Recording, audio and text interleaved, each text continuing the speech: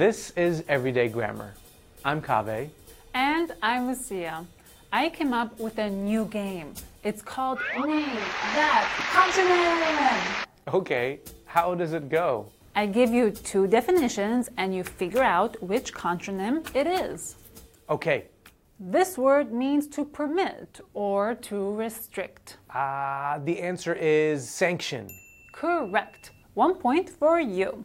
Next, these words mean to supply or an end to supplies. I'll go with issue. Nope. The answer we're looking for is give out. You lose 10 points. Wait, how does this game work again?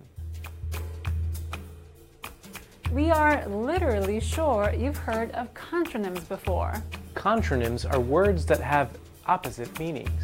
They can be frustrating, but I have a great tip for identifying the right meaning of a contronym. Carefully consider the context of the sentence with the contronym. Let's go over some common contronyms and how they are used. Buckle your seatbelt.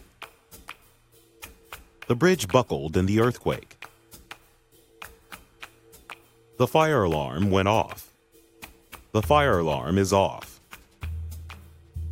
Amy overlooks the building project.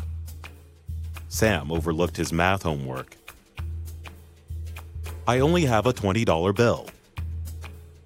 Can I get the bill, please? So you still haven't explained to me how your game works. Oh, we're out of time.